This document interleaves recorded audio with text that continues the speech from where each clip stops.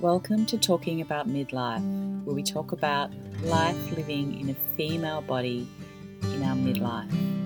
We talk about health, love, relationships, our inner world, aging, death, motherhood, and what it means to be a human at this time in the world. I am Kelly Sterling, and I hope you enjoyed listening to these stories that I'm sharing.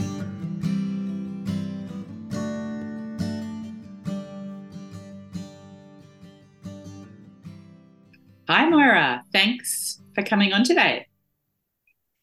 Good morning, Kelly. It's lovely to be with you today. So we're going to have a chat about the inner child.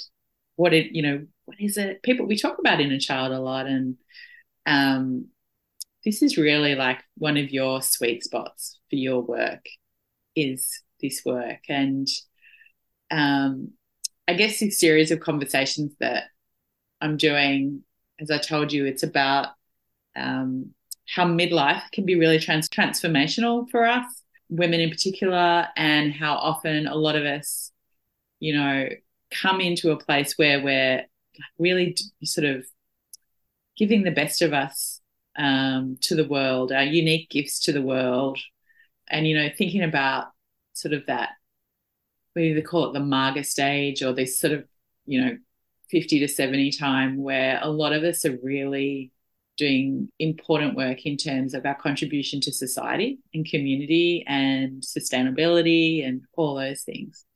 Yeah. So maybe can we have a chat about, can tell everyone about you and your pathway to sort of doing this work? And because you and I met hang on, what year are we up to? Yeah, 5 years ago on our Five course. years ago. Yes. Yeah. And, that was really powerful for both of us and all the women that we studied with. It was an incredible initiation for all of us. But how that was experienced was so unique depending on the individual, wasn't it?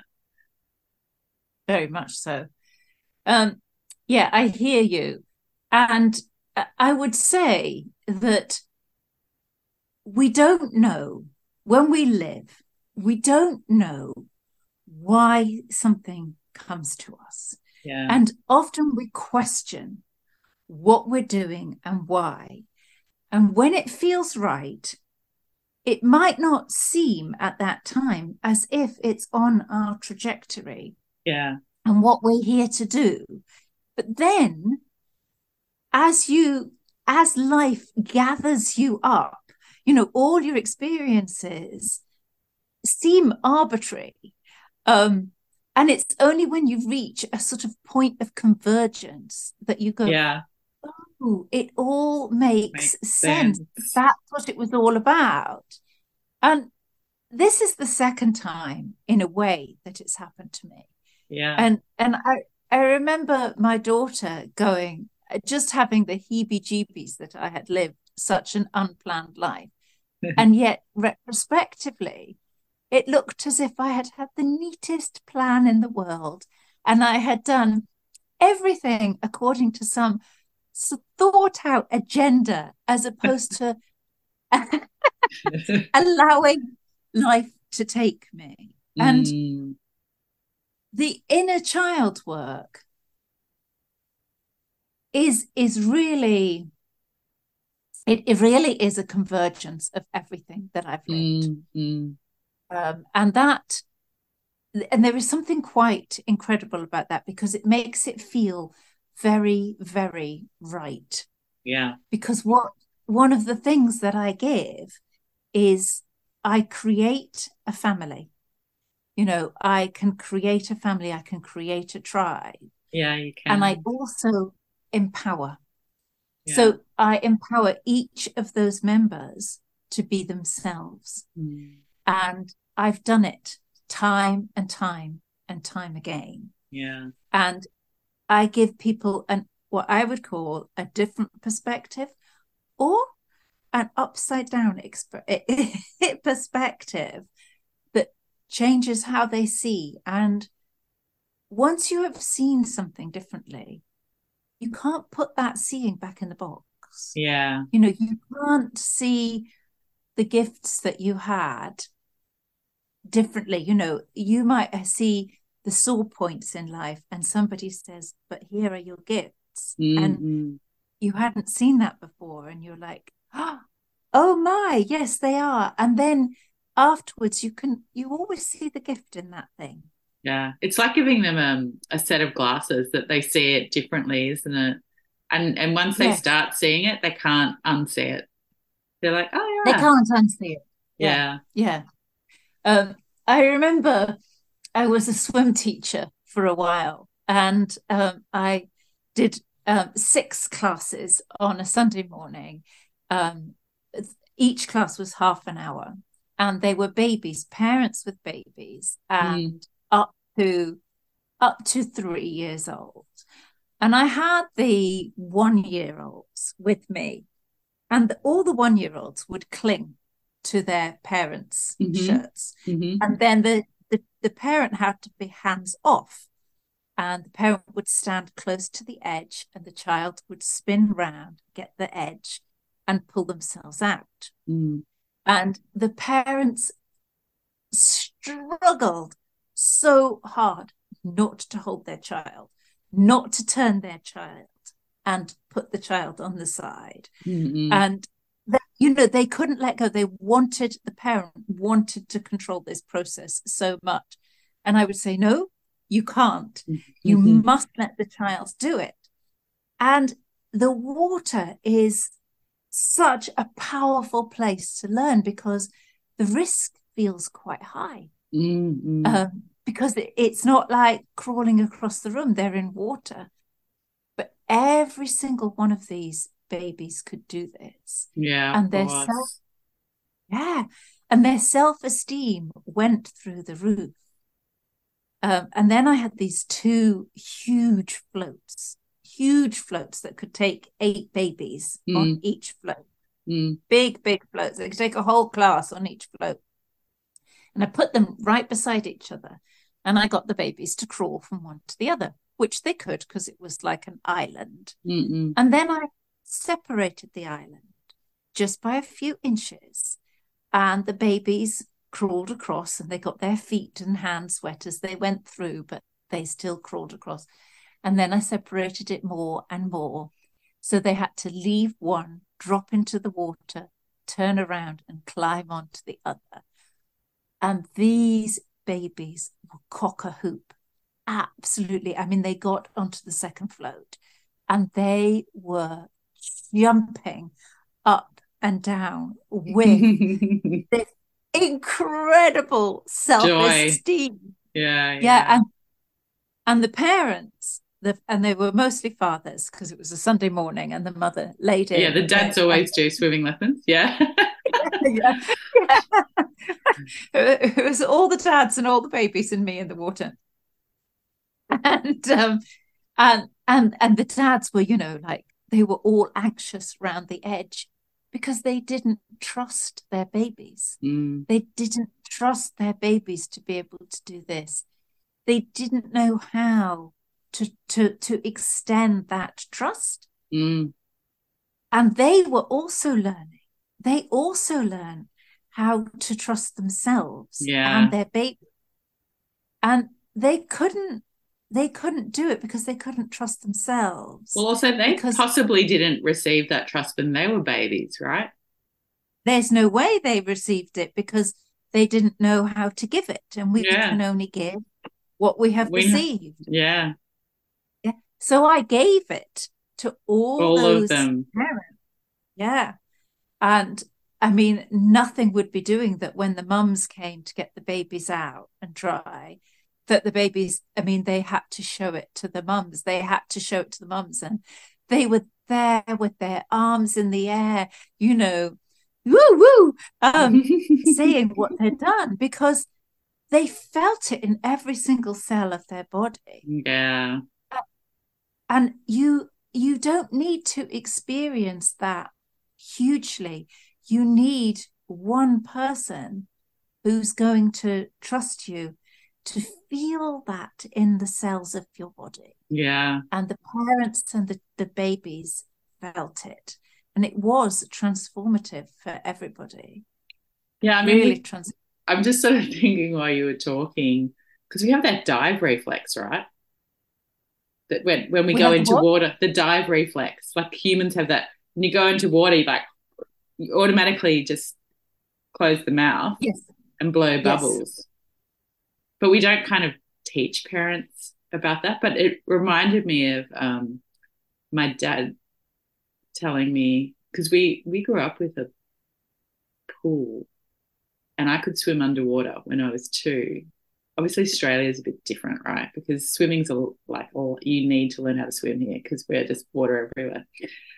But I was asking him about how they learned to swim when they were young because they grew up on a farm. He said, "Oh, Dad just threw us in the channel." I was like, "What?" He said, "Kids can swim naturally. Don't you know that?" Yes, And I'm like, "Yeah, yes, yeah.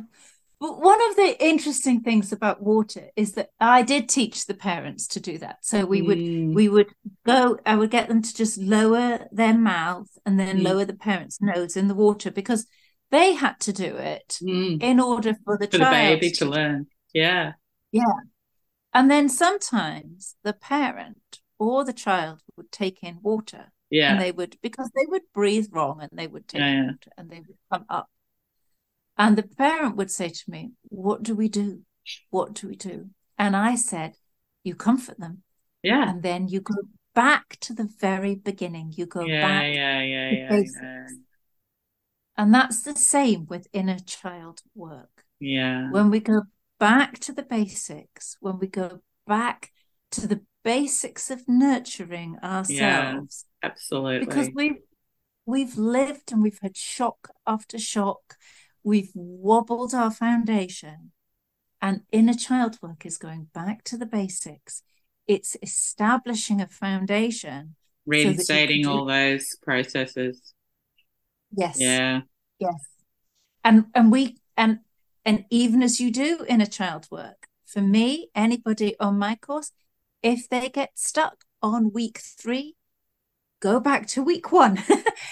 Go yeah, back to the basics, establish the basics again in your body, build yourself up to coming forward again, yeah, because that is what happens. We are on a healing journey, we take a step forward, we go too far, so we come back to the basics. And yeah, it was the same for the swimming teaching, and it was the same for a lot of the other work that I did. yeah, I ran parenting classes for 6 years as well. yeah.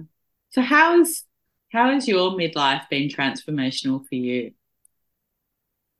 It's been amazing. It There are things about being this age Mm, that I could never ever have expected. mm, All my life, I was only really fully understanding these last few weeks in this terminology. mm, So when I was born, my mother became dependent on me almost immediately. I remember being about 5 years old and having to go into shops to get refunds for her. mm, And I used the expression that I carried her. And then my younger sister mm, was born and I carried her. And mm, then I married somebody who I also carried because that was what I understood as love. mm, mm, And when I reached 50, I was carrying 4 children of my own mm, and or raising 4 children. And then I had all these other people that I was carrying. And I had got slower and slower and slower because I couldn't do it. mm, And I realized it was me mm, or them, mm, and that I had to let them go. mm. And it was a really So when you say brutal. carrying, do you mean in your teaching roles, like when you're doing your parenting classes and No, the I extra mean that they people? were emotionally carrying Code. them. Yeah, got it. Got it. They were codependent Send on it. me. Yeah, yeah. Yes. And they would all bully me as well, because when you're codependent on somebody, you will bully them because you want to keep them. You want Yeah, them to stay yeah. carrying you. They're a crutch It for you, being, aren't they? yeah. So um when I got divorced, I had to let them go because I couldn't cope with it. So I let go of being codependent, and one of the of people being codependent on me, but also one of the other sides of that was that I had needed people to support me, but I was also heavy because I was carrying all these people.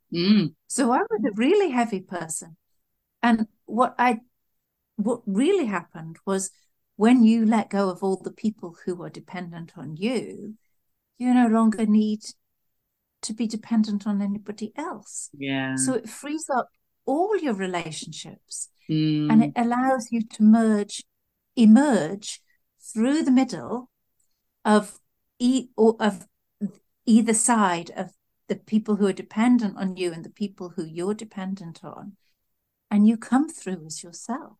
Yeah. And we carry all these complicated, deeply embedded energies from our childhood, and they ripple in us, and we pull away and we're pulled back by somebody else, and we pull away and we're pulled back. But how much of our energy are they using? And when we don't have that dynamic, gosh, we almost float, because we come floating through the surface without any of these energies in us. The people who are pulling on us and the people that we're pushing on, and when that all goes, you have energy for your creativity, for your joy, for your passion.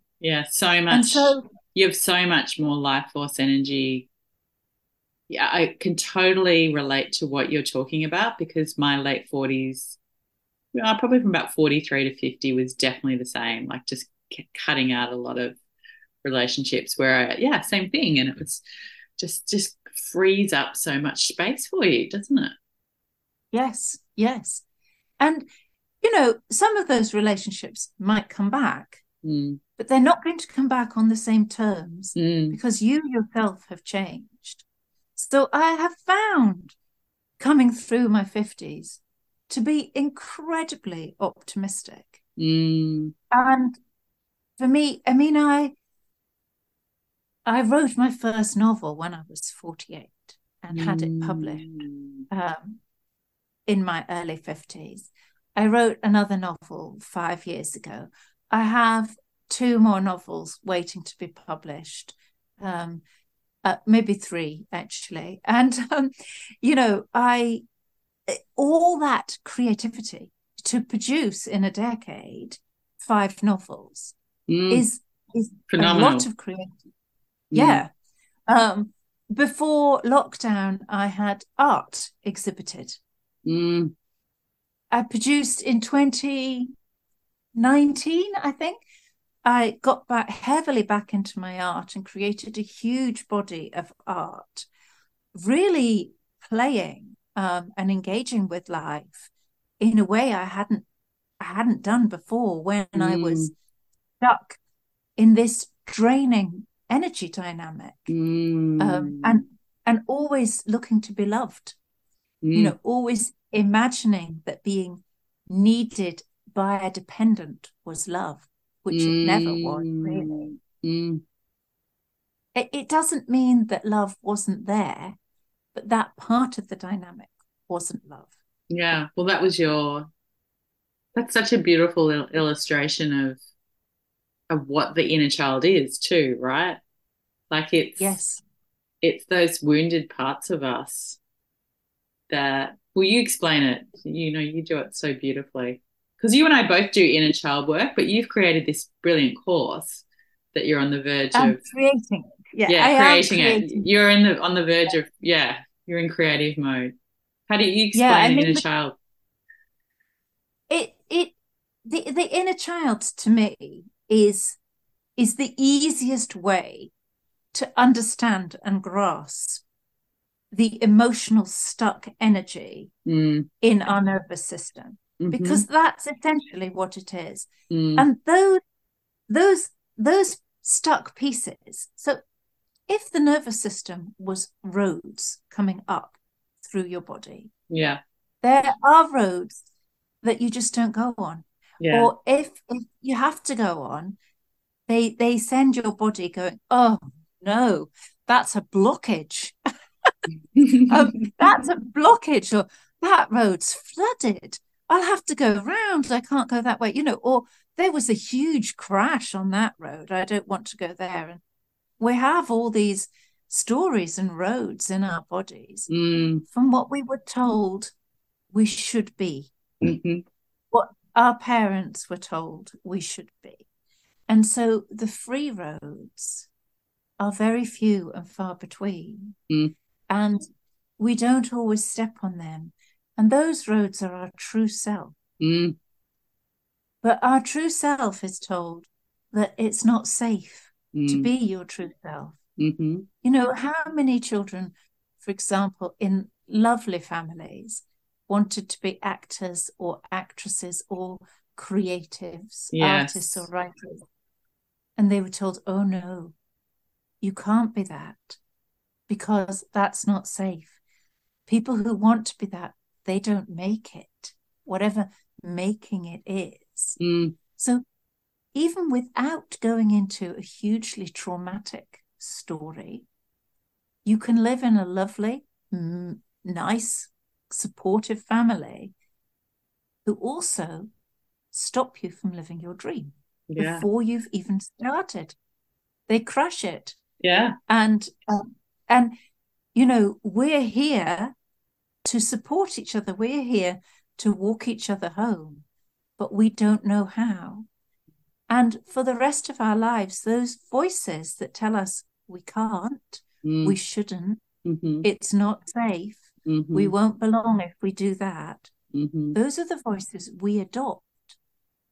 Those are the voices we speak to ourselves with. That's our inner judgment, our inner critic, our, I was laying in bed last night and, I know the voice of my inner critic. It's been out a bit at the moment. I was like, oh, stop being mean to yourself. But I was thinking about, a few of my clients that I've been working with and over the last couple of years. And I thought, my God, like we're the toughest on ourselves, really, aren't we? Like we're so mean to ourselves, most of us. Yes.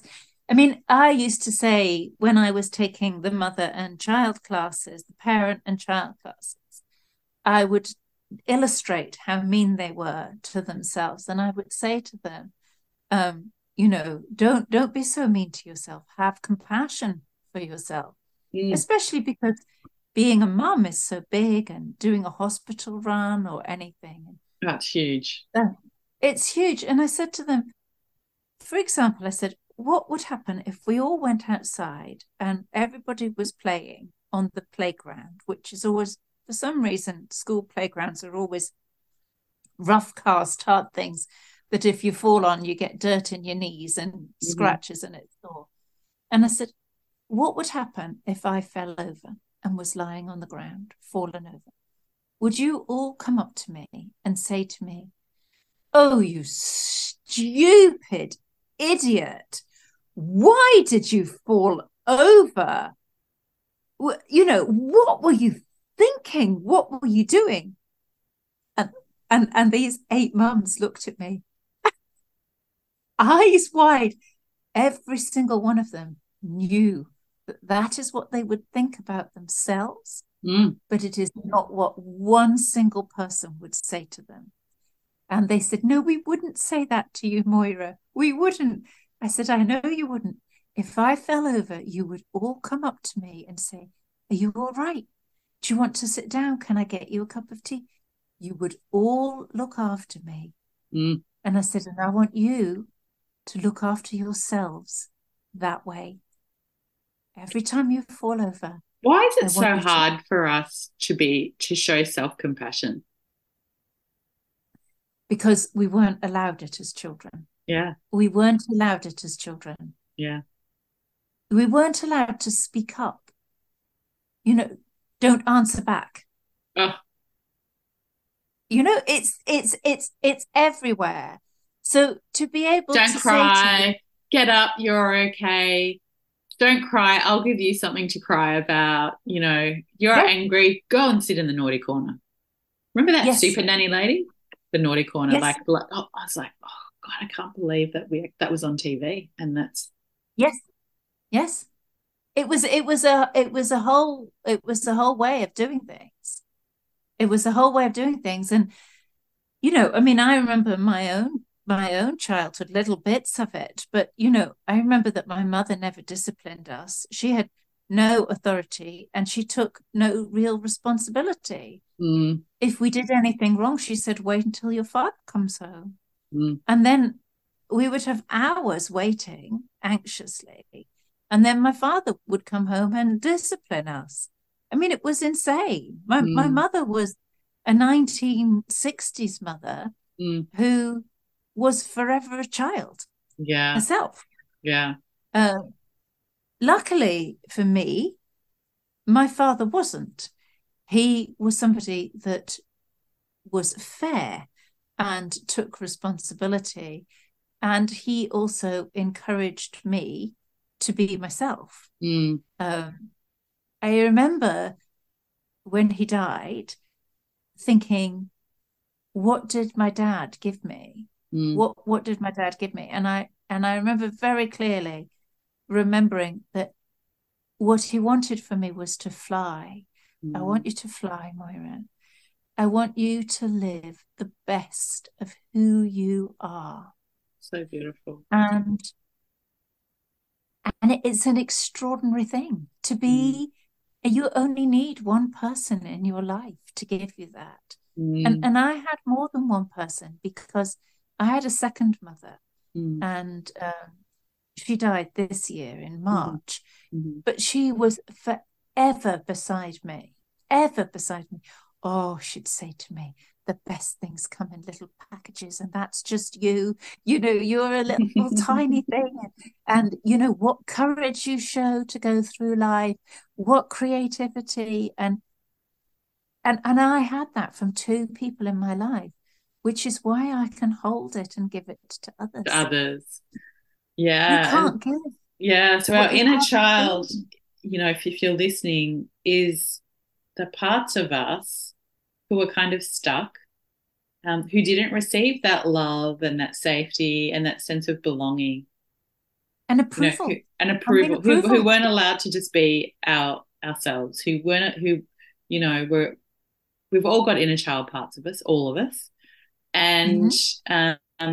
unfortunately, we get a little arrested in our development. So those roadways that Moira was talking about kind of become paths of least resistance when we're stressed and they come out. And, there's nothing wrong with having inner child parts. It's just that we don't want them making decisions in our adult life.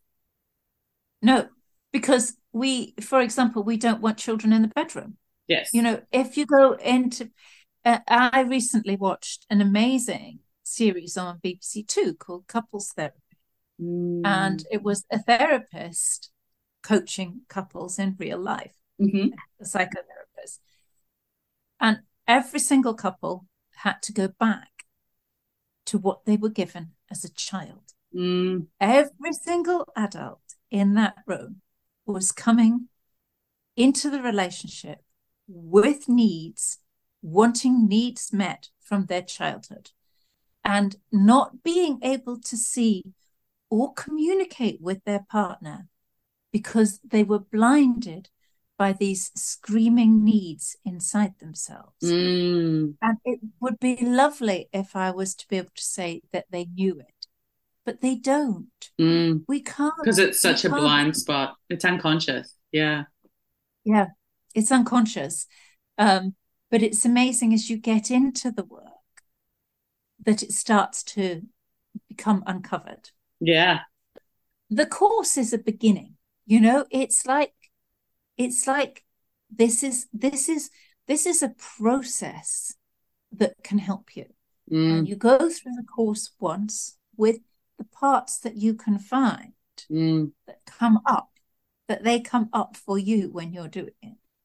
And then as you keep going, through the years and years ahead, those parts will keep coming up.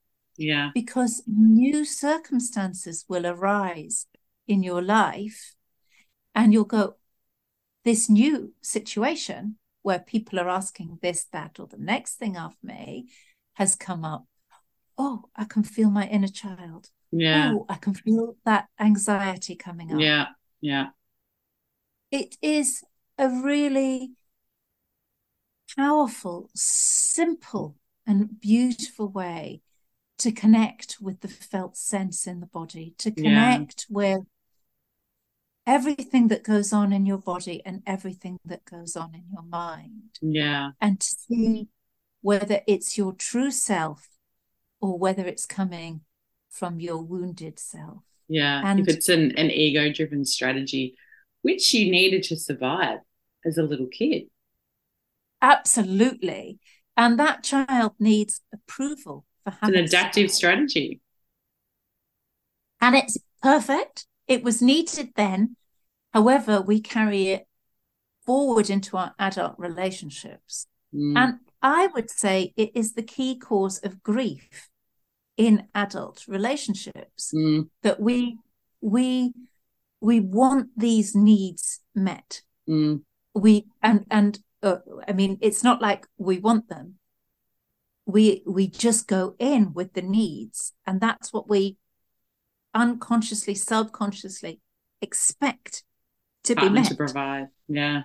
Yeah. And we meet people who will trigger the same sensations in us as our parents did, so that we can feel the not getting it in order to try and get it. Yeah. So then we're going at our partner and at our partner, trying to get that need met.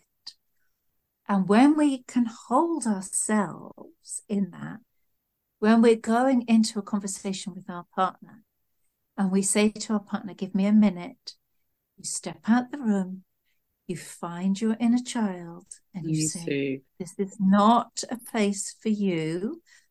And you call upon your wise adult, your divine goddess, your higher self, whatever you want to call it. You put your inner child somewhere safe and say, this isn't a place for you to be making these decisions. You're too little to be making these decisions. I've got you. We do have to build that trust, and that doesn't come easy, but we have to start somewhere. Yeah, and a lot of it is about, you mentioned the felt sense before. So, that using that language of sensation that you're feeling in your body that's being driven by your nervous system, because sensation is the language, our five senses, our sensory experience is the language of our feelings, isn't it? Yes. Yes. And it's through that language of the felt sense that you connect with your inner child, isn't it? Yes. The inner child courses that I have taken, because of course I've taken some in order to be able to do it. I have a stack of books and I've taken 2 or 3 courses. And what I found interesting was that neither of them connected to the body. Yeah. And I don't think you can really move the needle on this unless you're going to connect to the sensation in your body. I completely agree, because that sensation will hijack you every time. Always. And if you cannot connect to it, then you don't even know why you're being hijacked. Yeah. If our minds and our willpower could have changed our outcomes, they would have done it. All of us would be absolutely fine, but they would have done it. Yeah. But the mind cannot change it, or it would have. I mean, it's obvious. The proof is everywhere. Yeah. We don't like something, but we can't change it. If every time you, as a child, were summoned, we need to talk to you, and you'd done something, you didn't know what you'd done wrong, and you started to feel a deep sinking feeling in your stomach, and you went forward, you crawled to your parents and you felt terribly guilty. You didn't know why you felt guilty, but you felt guilty because you'd been summoned. to be talked to. Yeah. How are you going to talk to your partner? Yeah. You know, if they say, let's We need to sit down and talk. talk, I know. You'll go straight you into feel, like a constriction. Like you'll go into that fight and flight energy and you'll feel the constriction in your body, won't you? yeah, yeah. And that closes you down. Yeah. Immediately, you'll close down. But if you say to your inner child, are you there? Did you feel that? Did you feel frightened Yeah. that, our partner wants to speak to us? And they go, I did. I Yeah. really did. Yeah. I really felt that fear. And you say, come on, it's okay. Yeah. I'm going to take you and I'm going to give you a big hug now. And I'm going to put you in this garden because you don't have to have this conversation with the partner. You were frightened when we were little and we had it. Yeah. You don't have to have this now. And you call upon your wise adult. One of my clients called upon his wise adult, who was a stag, who was this amazing stag. And he got just over the left side, just above the left side of his heart, on his chest, he got a tattoo of two stag antlers, just there. And so whenever he wanted to call on his wise adult, he just put his hand over his antler tattoo. And he breathed in and out of the tattoo and he said, it's us. We've got this. Yeah. And he tucked his inner child beautiful behind. He would come forward and speak from his wise adult. And he had never had a tattoo. He wasn't even a tattoo kind of person.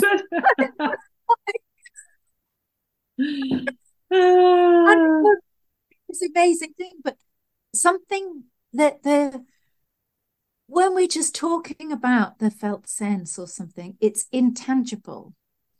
But when we bring forth the image of our own child and we have an image of our wise adult, it moves it from being intangible to tangible. And that's so much easier to use. So one of the first things we do is we find your wise adult. And another thing that I've discovered in other courses that I've seen is that somebody will say, oh, your wise adult is this and that and the next thing. Yeah, it's too. And I'm looking at these. There's no agency. There's no agency. Yeah, they're prescriptive. Yeah. They're prescriptive. And they're what an adult operating in society should be. But that might not be your wise adult at all. Yeah. Your wise adult is who your wise adult is. Yeah. And they might be completely rebellious against all of that. Yeah.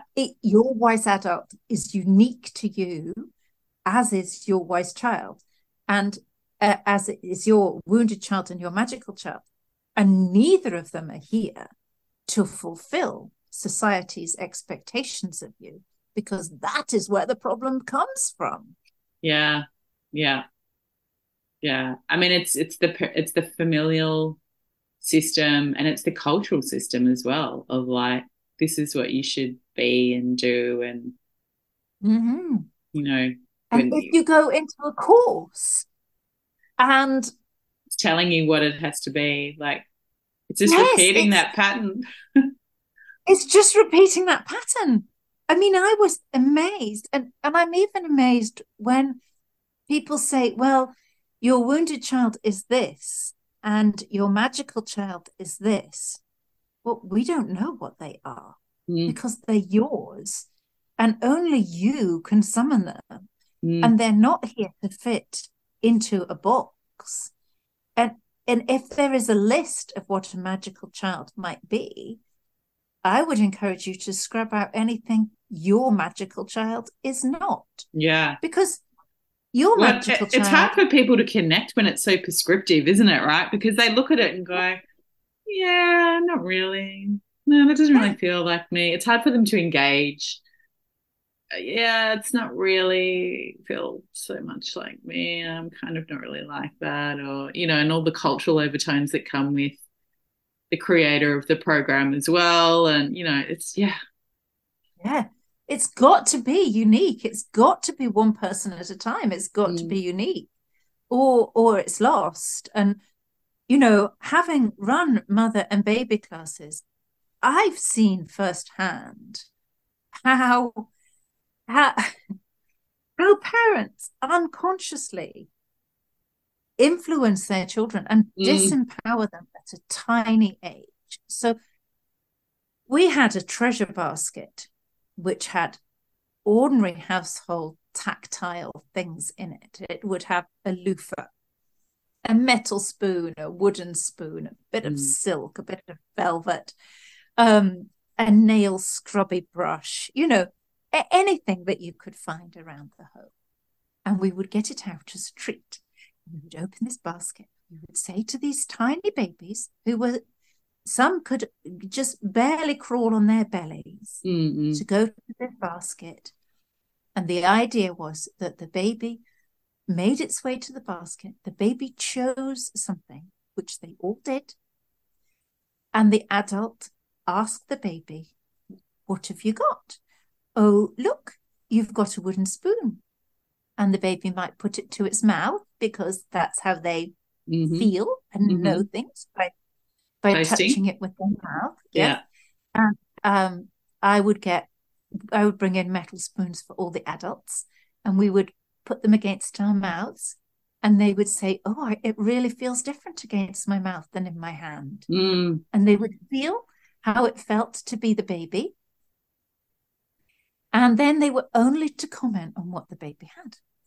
And this was a practice throughout the whole of what we did. Now, it seems so simple, and it's in the simple that the secrets are.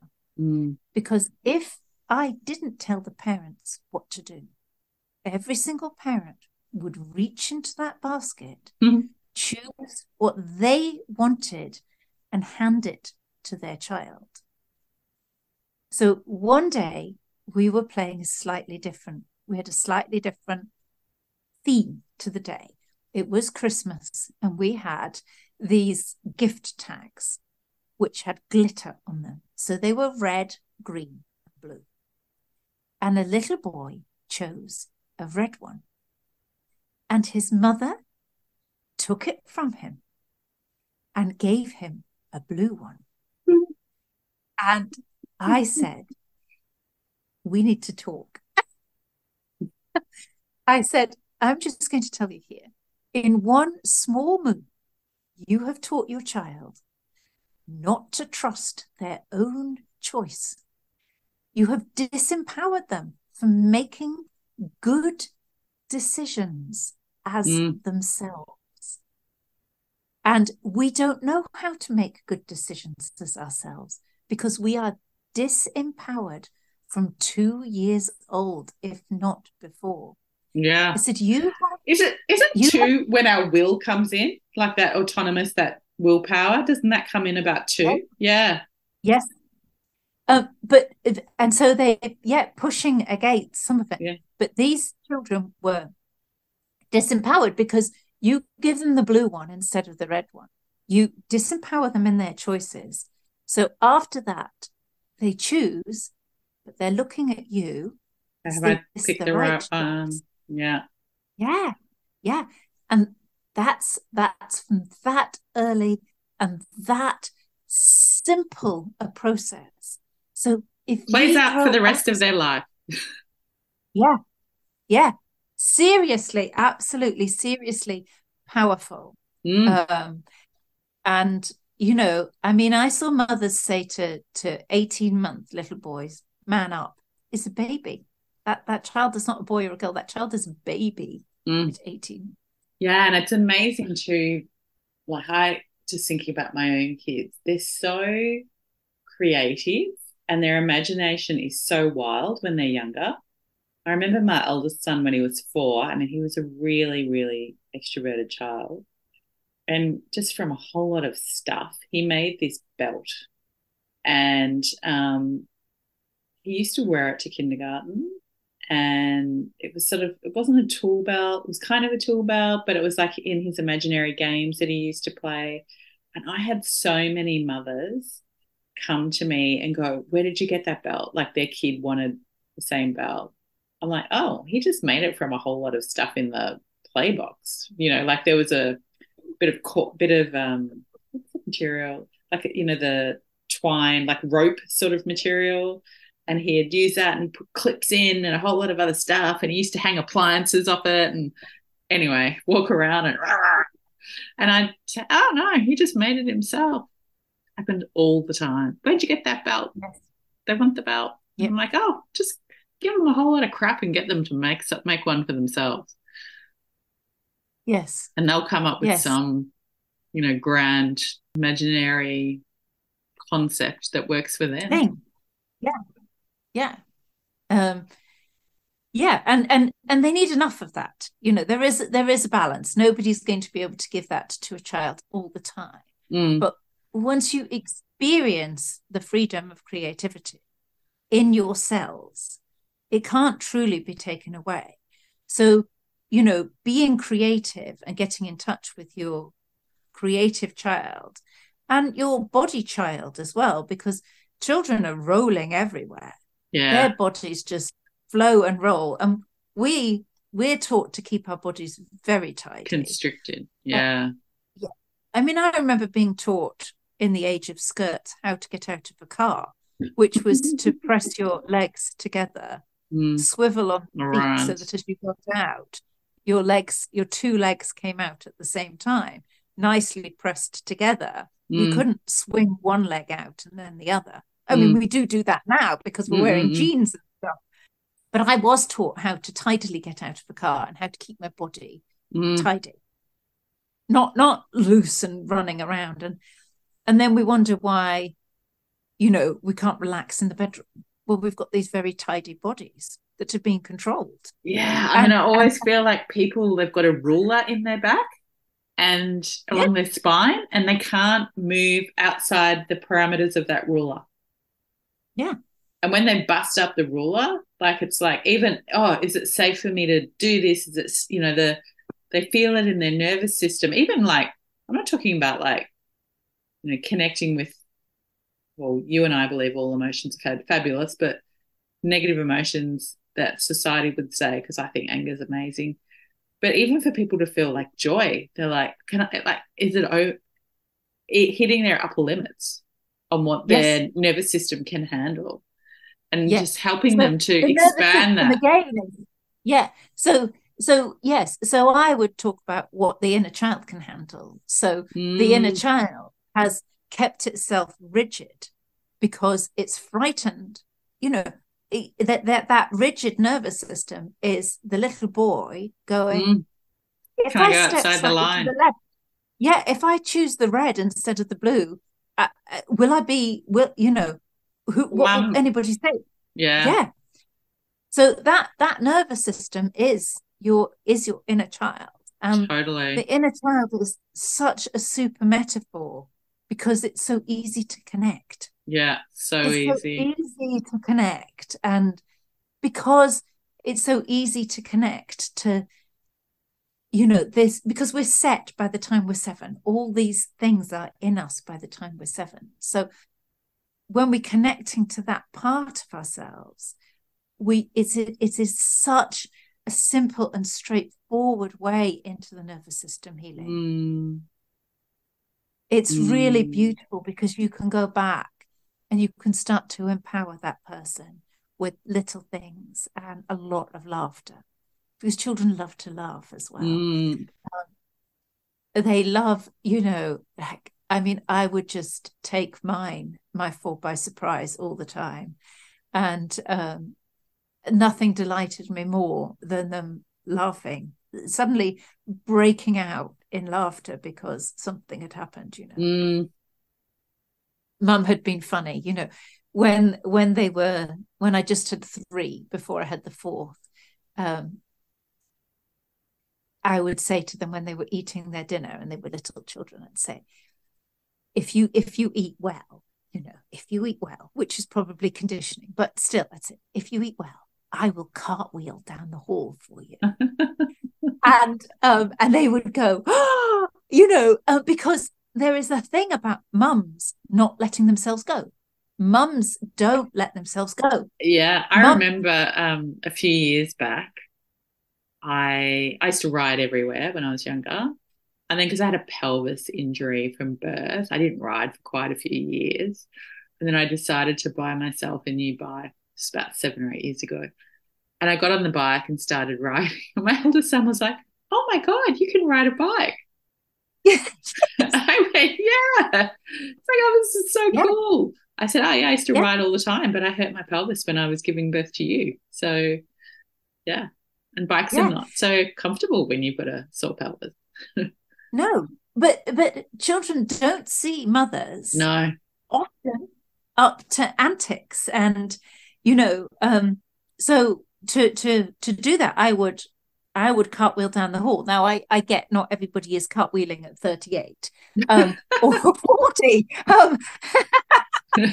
but and it was the same when they had tantrums. So Yeah. I had the twins, and I remember this neighbor helping me in with the shopping because I had twins, and I was pregnant.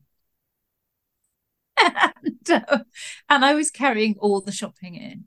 And we got into the house, and the twins went through the door and they hit the floor, having full on cartoon tantrums. I mean, they weren't cartoon, they were real ones, but both of them Lost it. throwing themselves against the floor, arms and fists, legs going, hitting the floor, kicking.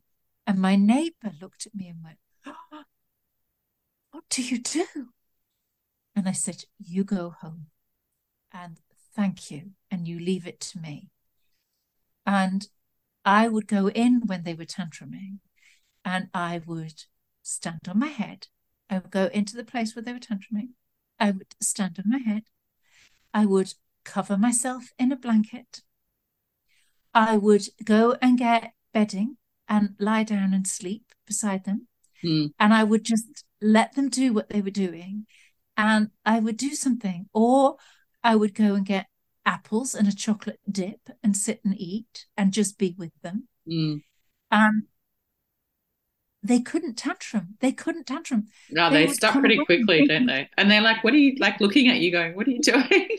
what are you doing? What's mum doing now? What's mum doing now? So I wouldn't leave them. I wouldn't leave them and just neglect them, but Mm.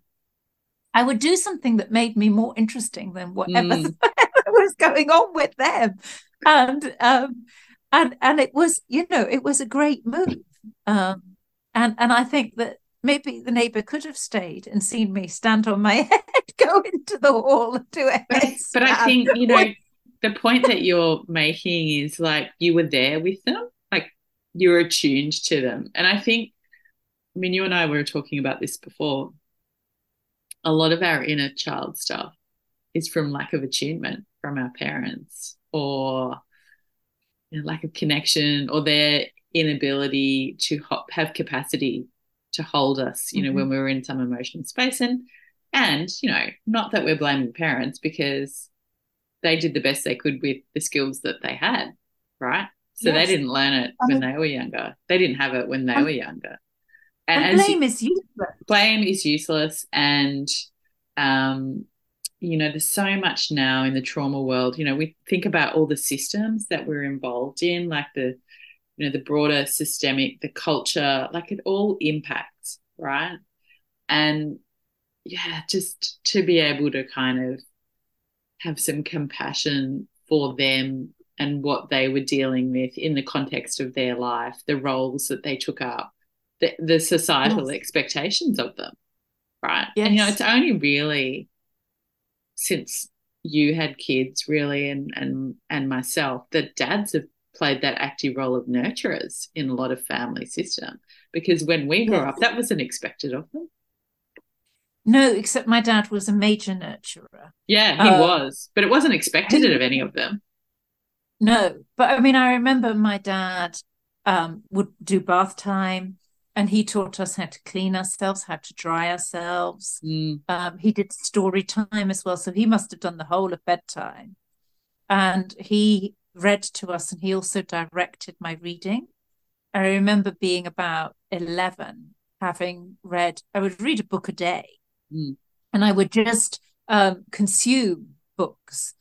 And they were all pony books or boarding school stories, or, there was a theme, and I would read everything by one author who had, 80 books and on pony stories, and then the others. And I wanted a new book, and he said, "No, I'm not buying you another book for you to eat like a crisp and gone." And you're like so me. My parents used to say, "You eat books for breakfast." Yeah. Go to the library and borrow. Yeah. And this, he was buying me a book. So he bought me a book by Giovanni Giuseppe called The Little World of Don Camillo. Mm-hmm. And it was a fantastic book. It was about a communist mayor and a religious priest, both built like, bricks in the foothills of the Italian Alps, where they would fight and argue about God and the meaning of life. And I remember reading that, which was actually a very deeply philosophical book in terms of a story when I was 11. And then I was into adult reading. And my dad was okay. I think I read Lord of the Rings at 12 and War and Peace at 15. yeah, going. But he was always encouraging me forward and on. Without pushing. What a great I think dad. that's so there was that. So I did have a dad who was nurturing, and I had a mum who cooked in the kitchen and stuff like that. And I learned to cook and make cakes and things like that. Mum wasn't she hadn't come from the kind of background where you would think about expanding somebody's mind. But my dad was definitely there for that. And I think that's why, in spite of all the things I've been through and all the what you might call negatives or challenges of having people codependent on me, I can still hold people because I was so well held at the same time. Yeah, absolutely. And you can't live, life is full of challenges. Like, there's a former Australian Prime Minister, Malcolm Fraser, and his big saying was, life was never meant to be easy. No. Like it's actually really hard, and it's challenging, and it's not supposed to be easy breezy. But it does become easier. I absolutely believe that once you connect to these parts, you stop identifying. Oh, I completely agree. The pain. So the pain is from the two people inside you, your true self, the still small voice, that beautiful, beautiful golden echo of you inside you, wanting to be heard against the barrage, the wall of everything that you're supposed to be in order to stay safe, in order to fulfill expectations, in order to do this, that, or the next thing, to live a normal middle-class life. And at this point in time, what we have been taught is that the way to be safe in the world was to play that game. And it is no longer true. It is no longer true. The truth is that to be safe, we have to take the risk of coming in to that still small voice of our truth. Because only when we take that risk of giving away everything that we were told we had to be, and we come into being ourselves, will we attract the right people, the right places, the right experiences to us. It is not safe not to take that risk. It's twisted around now. The way to be yourself is the safest way to be. There is no Absolutely. safe way through this world other than as yourself. And it's hard because it's much better if we give it to our babies. And I would urge anybody who's got a baby to do this work on themselves now. Yeah. So they can give it to their babies. Or younger. Do it before you have kids. because it gets triggered, right? It gets, like all our unmet needs come up with our kids at the same age, right? So like it does, doesn't it? It comes up, and whether it's in a child or in a teenager, or it will come up. It we will will come be up. confronted. So, yes, it's never too late to do Never it. Too late. It's never too late. And when you change your vibration, because it's a that still small voice is your own unique musical note. Bing. And when we're sending out, when it's surrounded by this wall of shoulds and expectations, it's not a pure note. It kind of is singing inside you, your pure note. Then it has to go through this layer of expectations, shoulds, and how to be. And that warps the note. So you're sending out an unclear, untrue note, and you're attracting things to you that are responding to that unclear note. Now, when the work is truly for babies to be raised as themselves, as the work that I was doing as a leader in these groups, but there is no point when it's too late to do it. You can do it before you have a child. You can do it after you have a child. When you can do it at any time. Yes, but if we can do it, the younger we can catch people, the more we have a generation of people who are living as themselves, and that is acceptable. Yeah. And that is, like I say, to me, that is freedom and liberation. Being able to be a true self. That is the real freedom. And it does get easier. Like, I look at my relationship now, like I've basically spent my 40s deep in sort of learning and therapeutic work. I mean, I've just studied the whole time since I finished uni, but this last 10 years, I just think, God, it's so much easier now. They've both done all that deep healing work, and conversations are easy, and we can talk about stuff easily. We still get triggered, but we can have that compassion for ourselves. Like, it's so much better and so much easier. Yes. And even allow people space. Yeah. Even to say to somebody, we need to talk. Do you need to sort out your inner child first? I'm just going to go and sort out mine and try and come to you in a clear space and be supportive of the process with each other. Yeah. Or, be able to say, like I did, do you think you might be projecting onto me? We had to think about that, but not in an aggressive way. Like, like I get what you're saying, but do you think you might be projecting?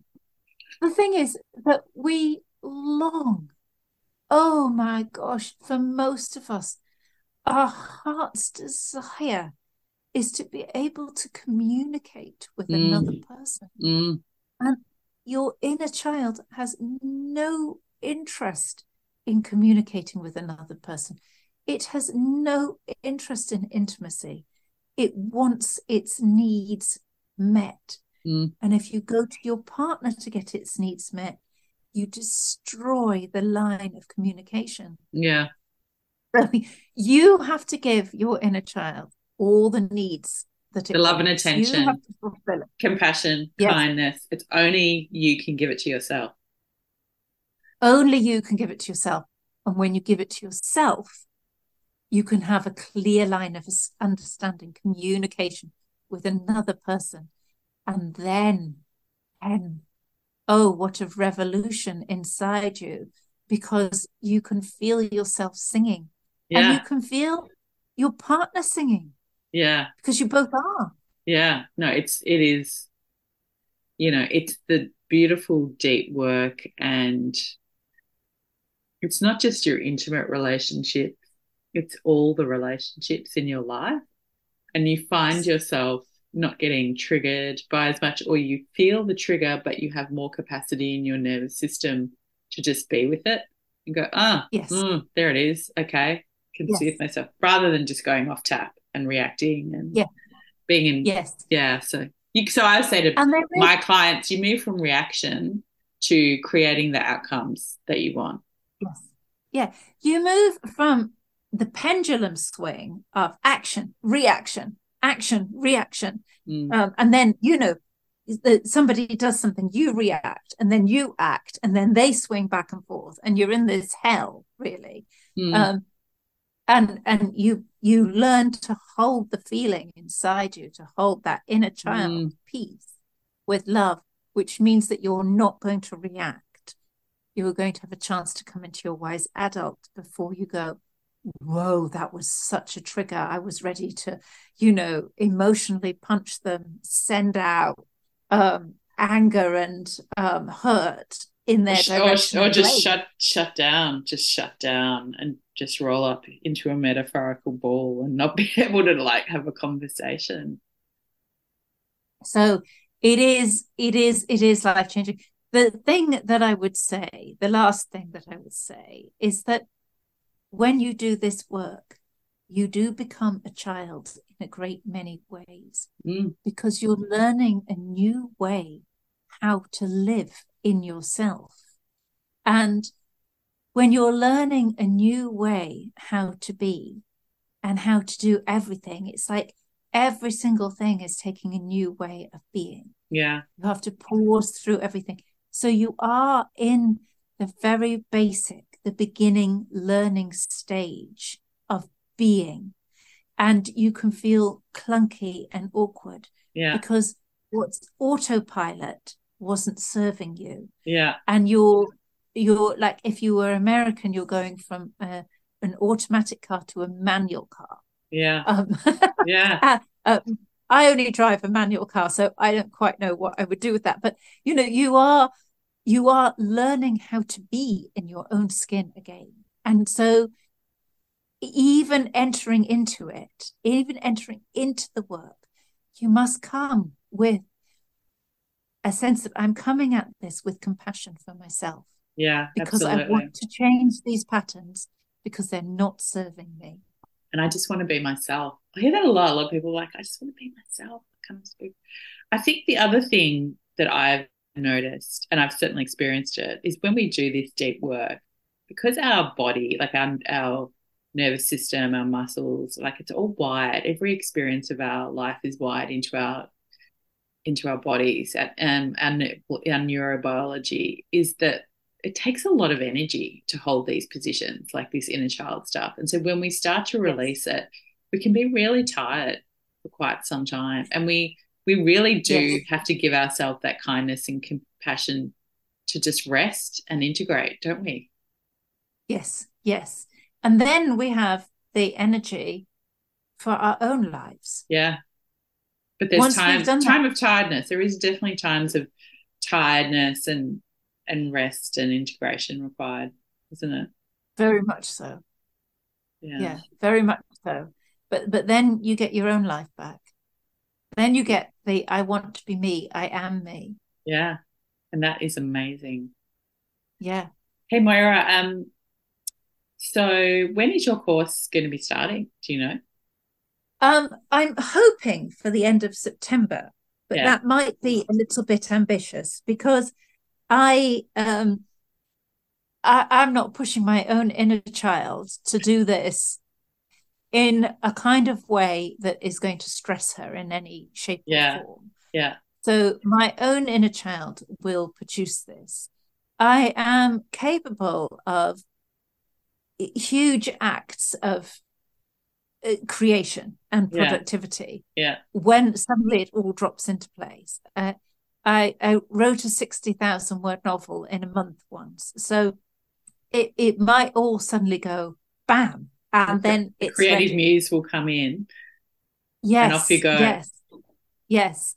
I have I have booked a recording studio on the 18th of September. So I will need to have all my practices ready to go for each section clear by then. And that deadline sort of suits me as well. Yeah, Otherwise, yeah. my inner child could drift quite a lot of times. She's a she's a daydreamer par excellence. Yes. Oh, I love that. Yeah, mine's a bit of a creative nutter too. Goes a bit AWOL. Yeah. How can people find you? So your Instagram is Moira Coach, isn't it? Moira.coach. Is that right? No. It used to be, and then that one got hacked. I What's your think new one? Oh, good question. Don't worry, we'll put it in the show notes. My Facebook is Moira KC. Yeah. And I have a link tree there with links to everything, where you can find me, where you can buy my books, both adult and children's books. We'll put your contact details in the notes. Yes. That sounds like a good plan. Thank you. Thanks for telling all about the inner child.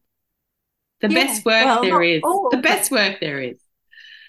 The foundational work. Once you've got your inner child, you can go and do outrageous courses or whatever else you want. Yeah. But without the inner child, you're just re-triggering yourself. You need that foundation. Yeah, absolutely. I agree with you like so much. It's just all that foundational stuff that, you know, we didn't get in the first place. So we've just got to go back to, like you kept saying, go back to the start, rebuild that neurobiology.